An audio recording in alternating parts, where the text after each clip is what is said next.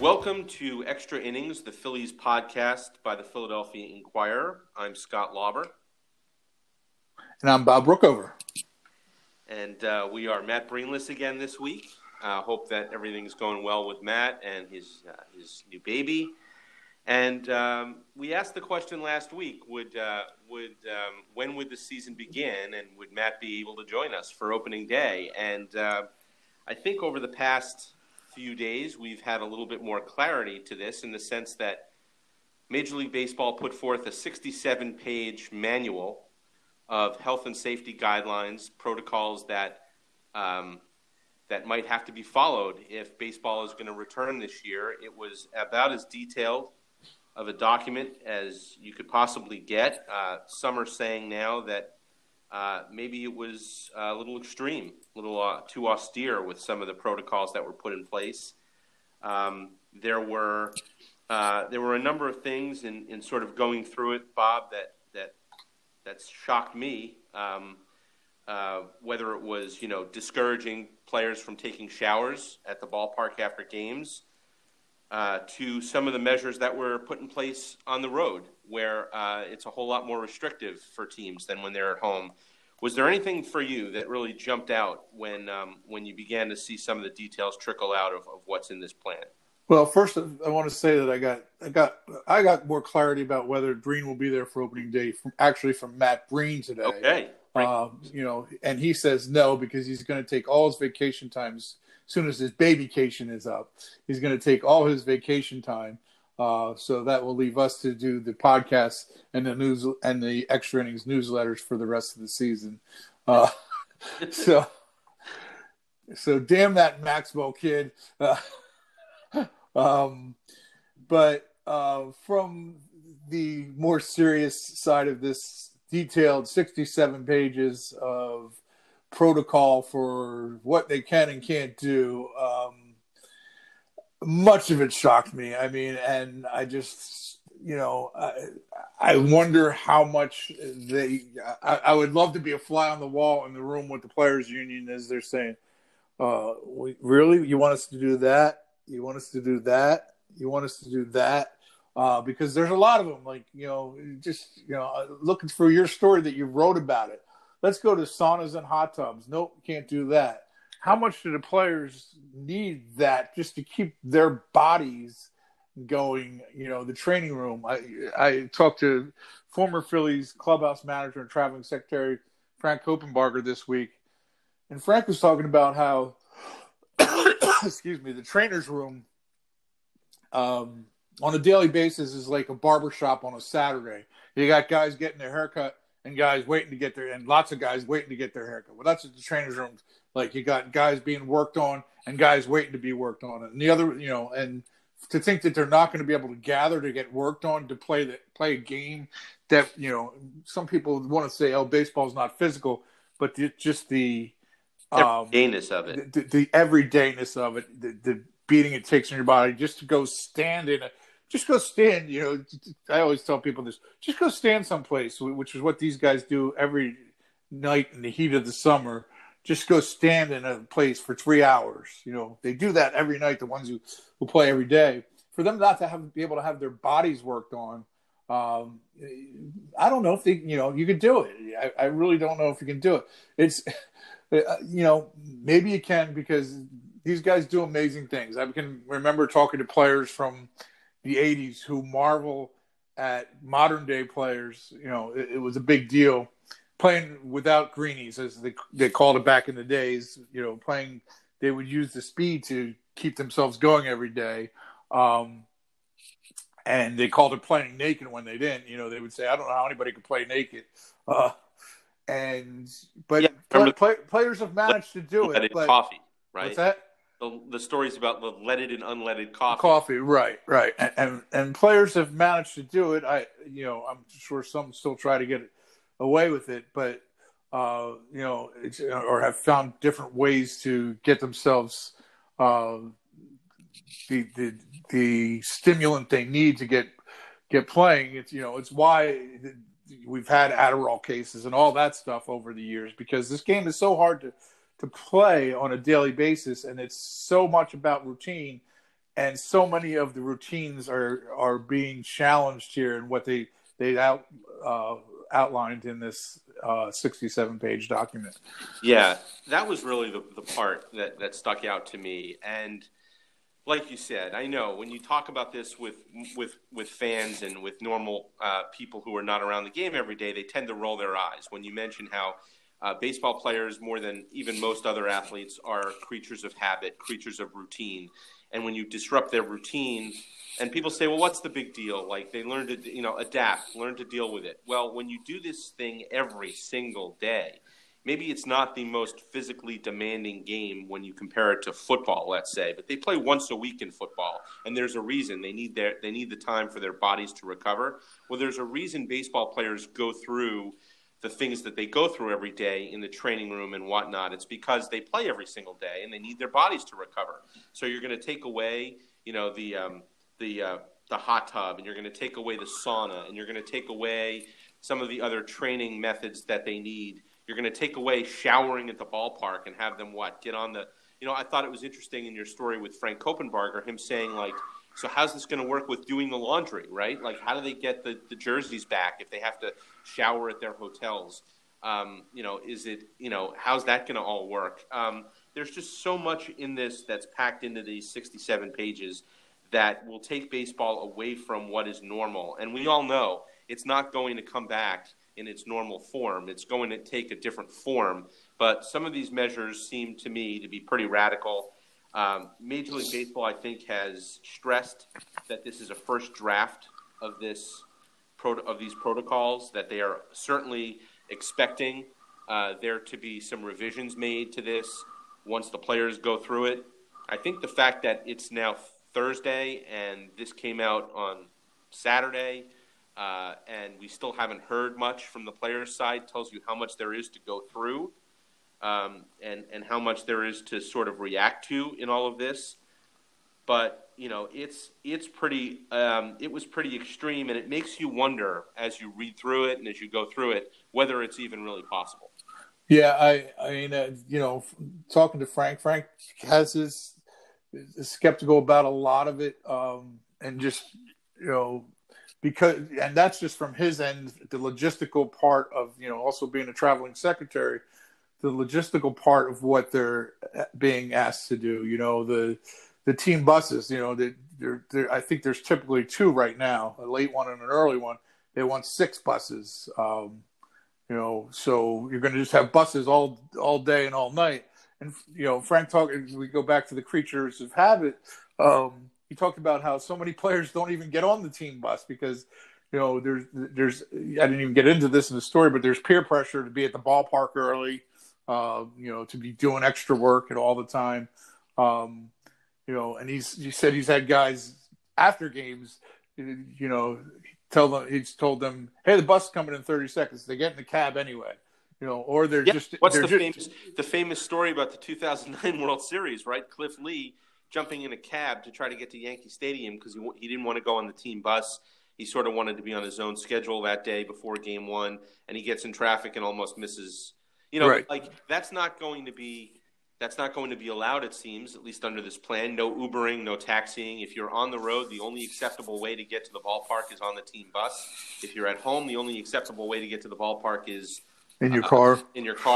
How is that enforceable? Number one, if a guy wants to take an Uber, is there going to be some official from MLB there, monitoring it and making sure he doesn't do that? And so much of this, how is this going to be enforced and how is it going to be monitored?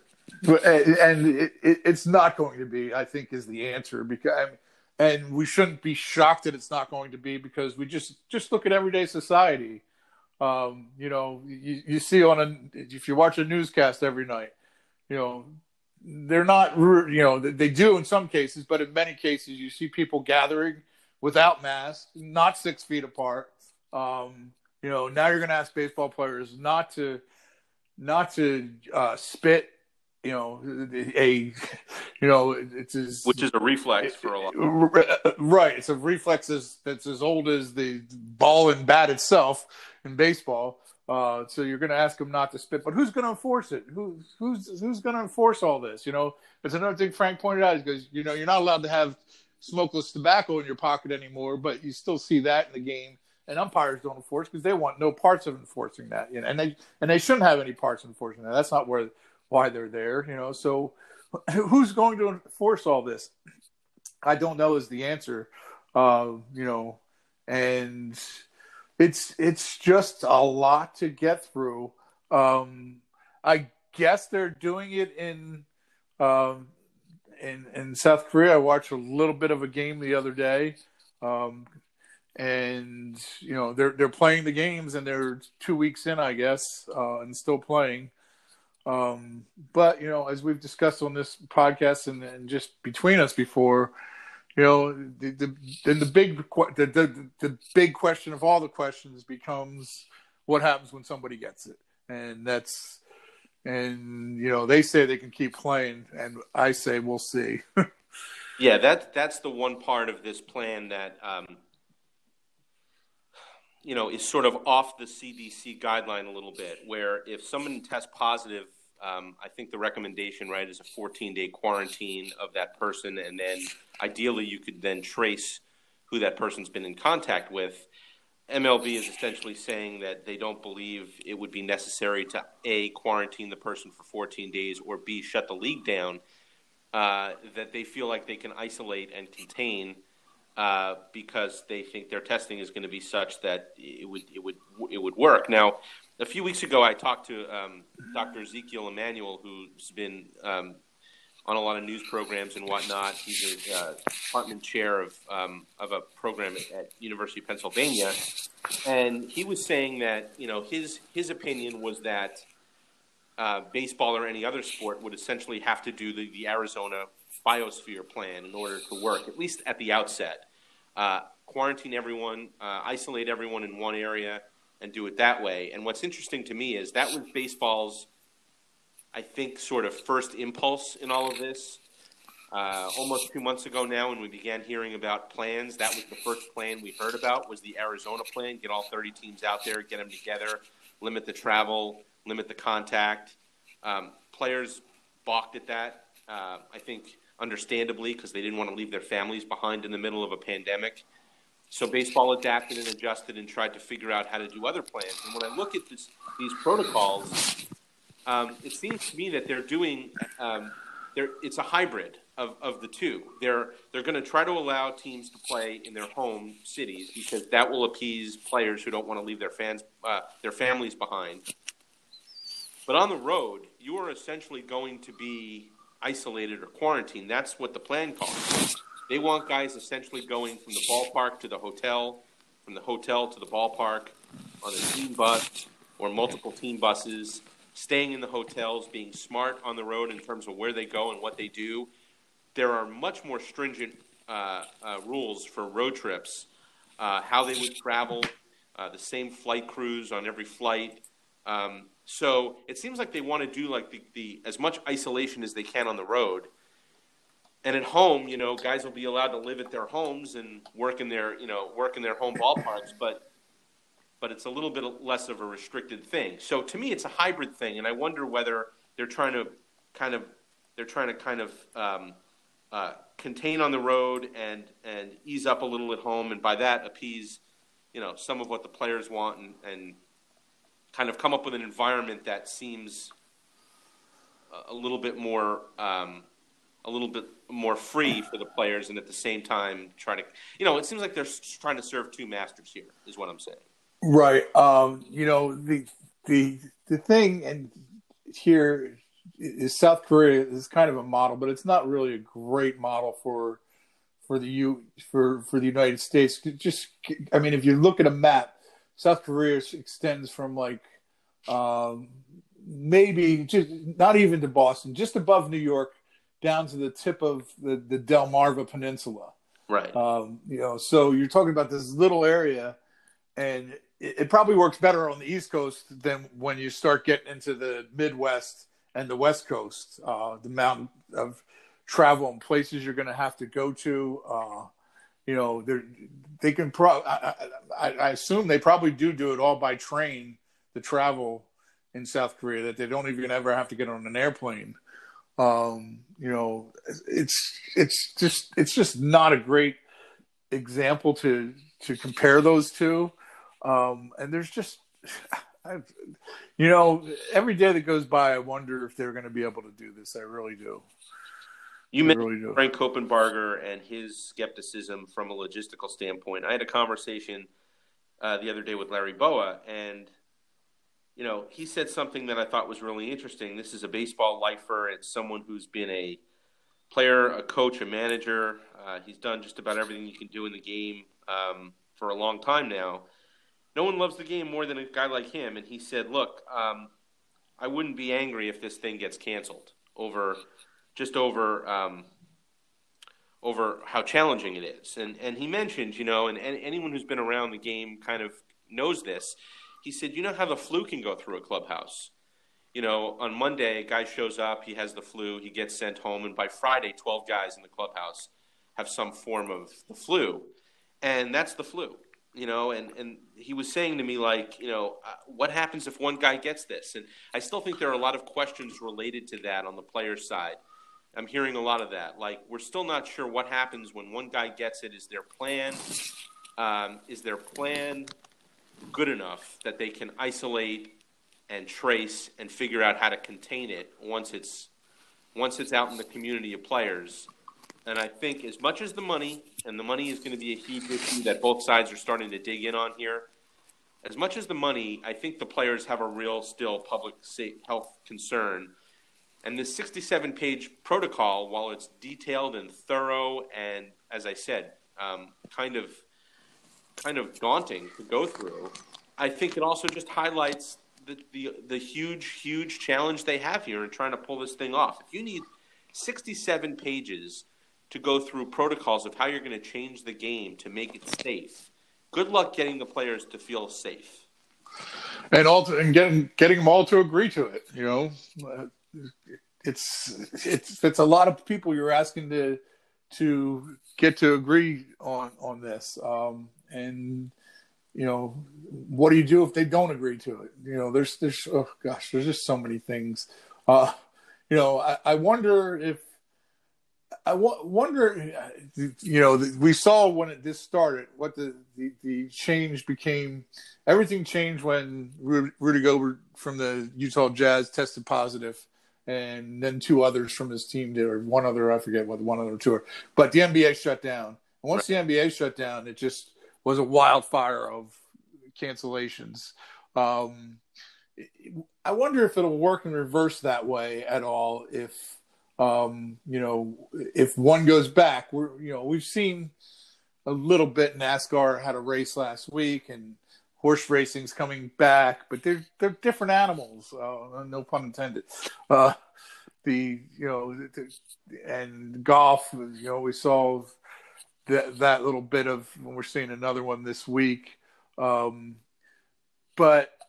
I think you're going to have to see one of these leagues go back before the others follow suit.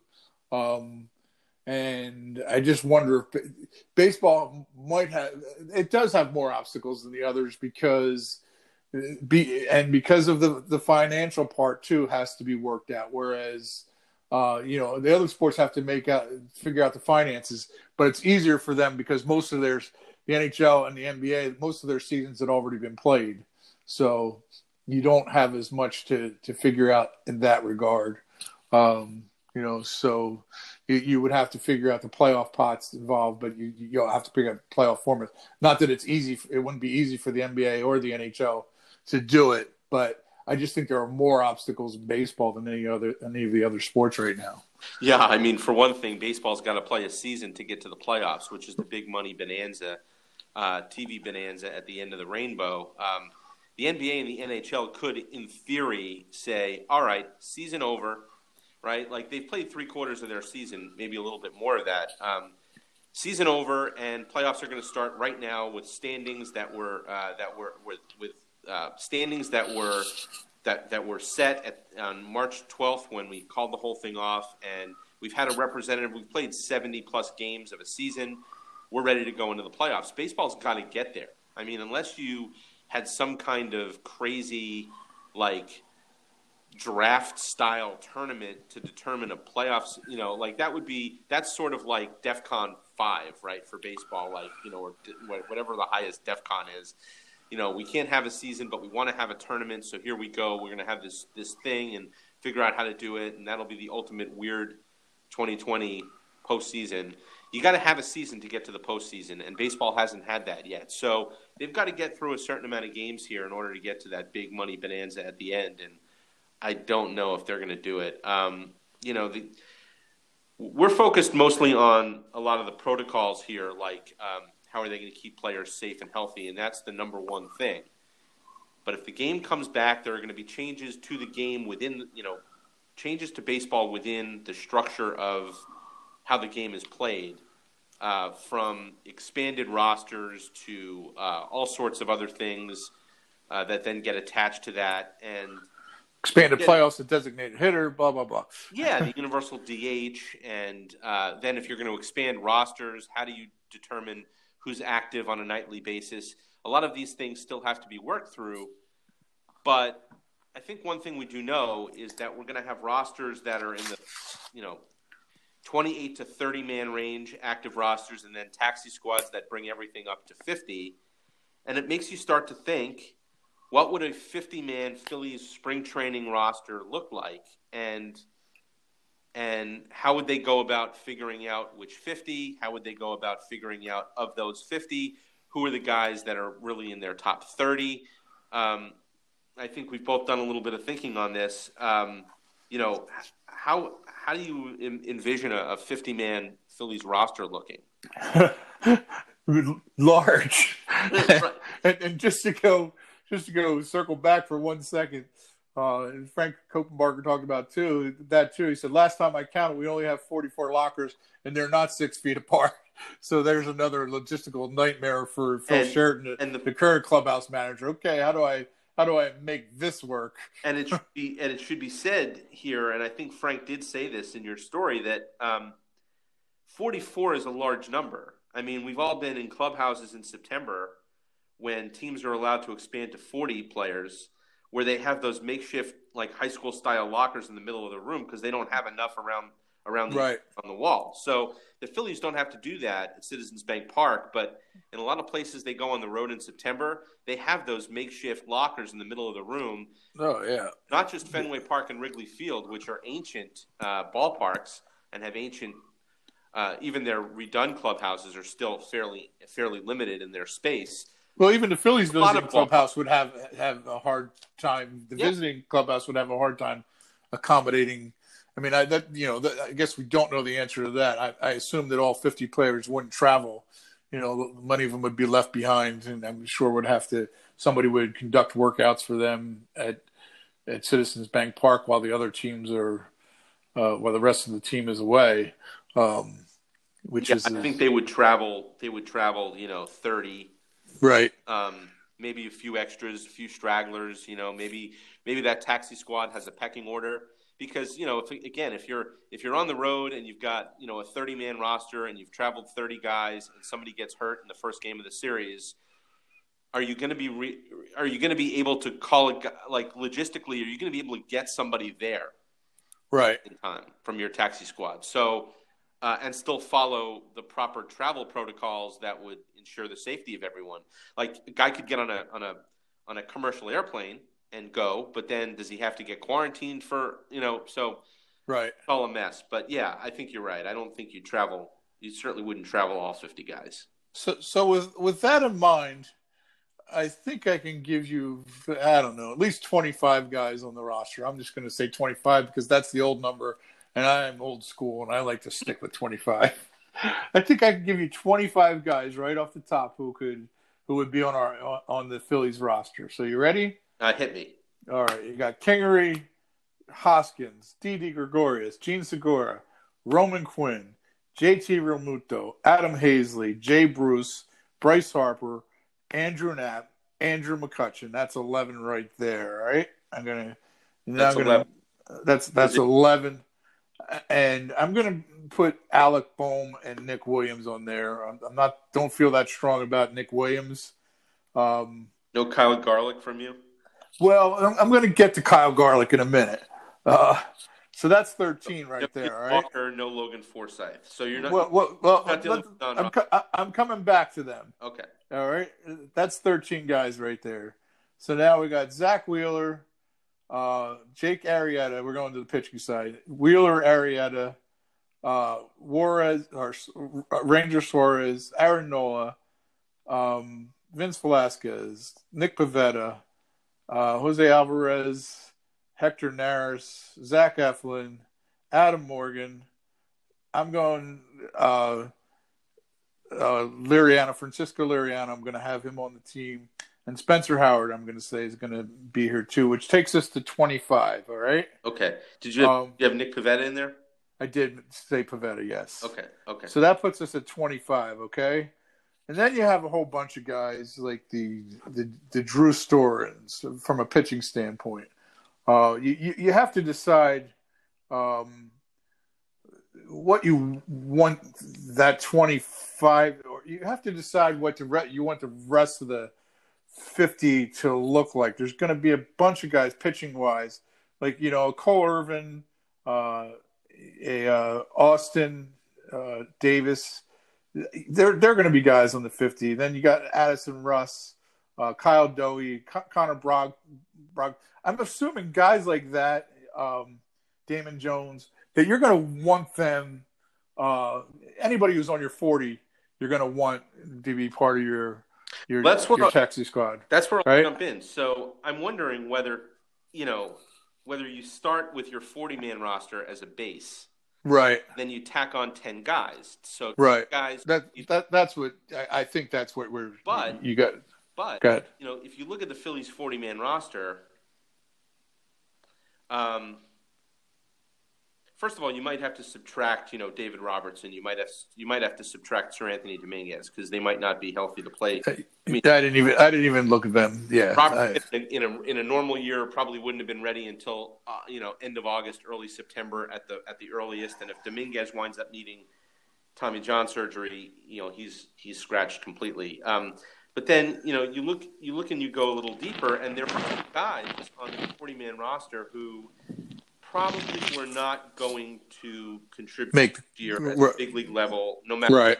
So, is Christopher Sanchez, who's a promising arm, who they like, who they have to protect on the 40-man for various reasons, was he going to pitch for them this year? How many injuries would they have needed on their pitching staff for him to be in the big leagues this year? Adonis Medina, maybe a little less so, but it felt like he was still a little far away. But he had to be protected on the 40-man roster. Sure. So you wonder whether there are going to have to be some deletions off of that, whether they would carry those guys anyway and just consider them part of the taxi squad rather than part of the question becomes: can you add and subtract to your taxi squad as you go along too, which I imagine you're going to be able to. And can you add and subtract from your I would imagine the Phillies would like to get, like you said, Liriano, probably Walker, probably Forsythe, probably Alec Bohm, and probably Spencer Howard. I would think that they would like those guys to play for them on an expanded roster. Now, do they need to be added to the 40-man in order to be active in the big leagues? I would think the answer to that would be yes. So then you're going to have to make some 40-man moves, probably. Right. It's a great question though, because maybe not. Maybe because maybe you have to have a 50-man roster for the. I don't know. Maybe they just say, for the rest of this season, you have to have a 50-man roster, and then we'll allow you to add and subtract from there. So basically, the 40-man roster becomes a 50-man roster, and then right. And as long as you're on the 50-man roster, you're eligible to play in the big leagues. And then once roster sizes go back to normal, you got to shave 10 guys off, and it goes back to a 40-man roster. Right. Yes. I got to think that that's the way it's going to work, because you're going to want guys on this 50-man roster like the Neil Walkers and Kyle Garlicks and the Logan Forsythe. At least And Alex at least Spencer Howard. I mean, I think we all agree that in a season like this, shorter season, bigger roster, those guys will play. right. Bowman Howard. I would say are no brainers on that. But then I'm saying like some of those veteran arms, relievers, and veteran bench players, or you need to have them. I don't know how many you end up having on there. Is Moniak is now on the 40-man, right? He is not. He is not. Okay, so you would have to decide. Somebody like that, do you want him on your 50-man? And you probably do, because you probably want him being around and whatever they're doing on those days when they're not, playing games, but at least you're getting him you're getting a chance to still develop him. So they had, I think when spring training got shut down, they had, I don't have the exact number in front of me, 54 sounds right to me, players left in camp. So they could and I think that included Robertson and Dominguez. So they could essentially just bring back everybody who was still left in camp at the end, less 2 or 3, is what they could conceivably do. They could conceivably say, those are our 50 players. And, I mean, so it stinks then if you're like Bryson Stott and you're a top prospect in the minor leagues and you're just not. Yeah, there's a lot of those guys, yes. Yeah. That's. I mean, the top obviously, sure, most of the guys in the minor leagues are not, going to play in the big leagues. But, so your top prospects who are just not going to be part of that 50. Right. And you're probably going to keep 2 catchers beyond your 2 catchers. Yeah, so I think David Grullon is on the team, and maybe Betancourt. But there's a lot of decisions like that to be made when you're talking about the younger guys, as opposed to how deep do you want to go with your veteran bench guys? How many of them do you think you need for the course of a half season? That becomes a difficult question to answer. Let's just say this might have been the right year for the Phillies to bring almost 80 guys to they certainly got a look at enough. And I didn't get to write a feature on each and every one of them yet, so. Hey, you know what? You just gave me an idea. That gets us through 50 more days. We might need it. Well, I think that's a good place to leave it, this sort of roster discussion and how they might do it and how much thought gets put into it. Like I said, I wonder if you just bring back everybody who was left in camp, and then the real decision-making is who are going to be like the active 30 and who's on the taxi squad, and that's where it gets really interesting. This seems like a good jumping off point, and I might go jump off someplace. Let's go jump off. Hopefully I'm not going to jump off anything other than this conversation. But if you don't hear from me next week, I jumped off something else. Let's hope not. All right, for Bob Brookover, I'm Scott Lauber. This has been Extra Innings, the Phillies podcast in the Philadelphia Inquirer. Check out our work at Inquirer.com and in the pages of the Philadelphia Inquirer, and we'll talk to you next week.